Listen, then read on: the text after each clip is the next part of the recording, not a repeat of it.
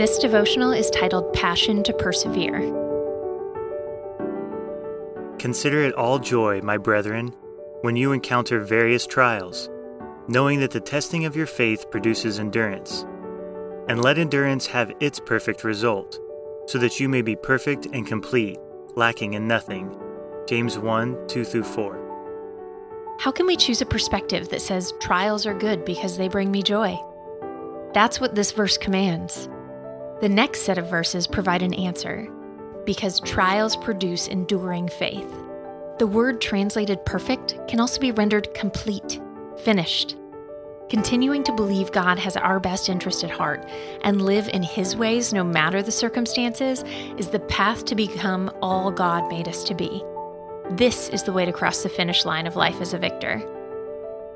A few verses later, we are promised that Jesus will award the crown of life for all those victors who endure in their faith.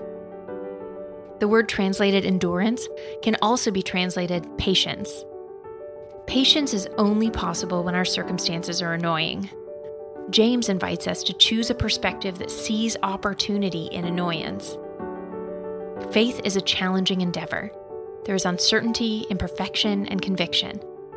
Perseverance is the tool that allows us to transcend the limitations of our own ability and understanding. It allows us to grow, to change, and to see things more truly.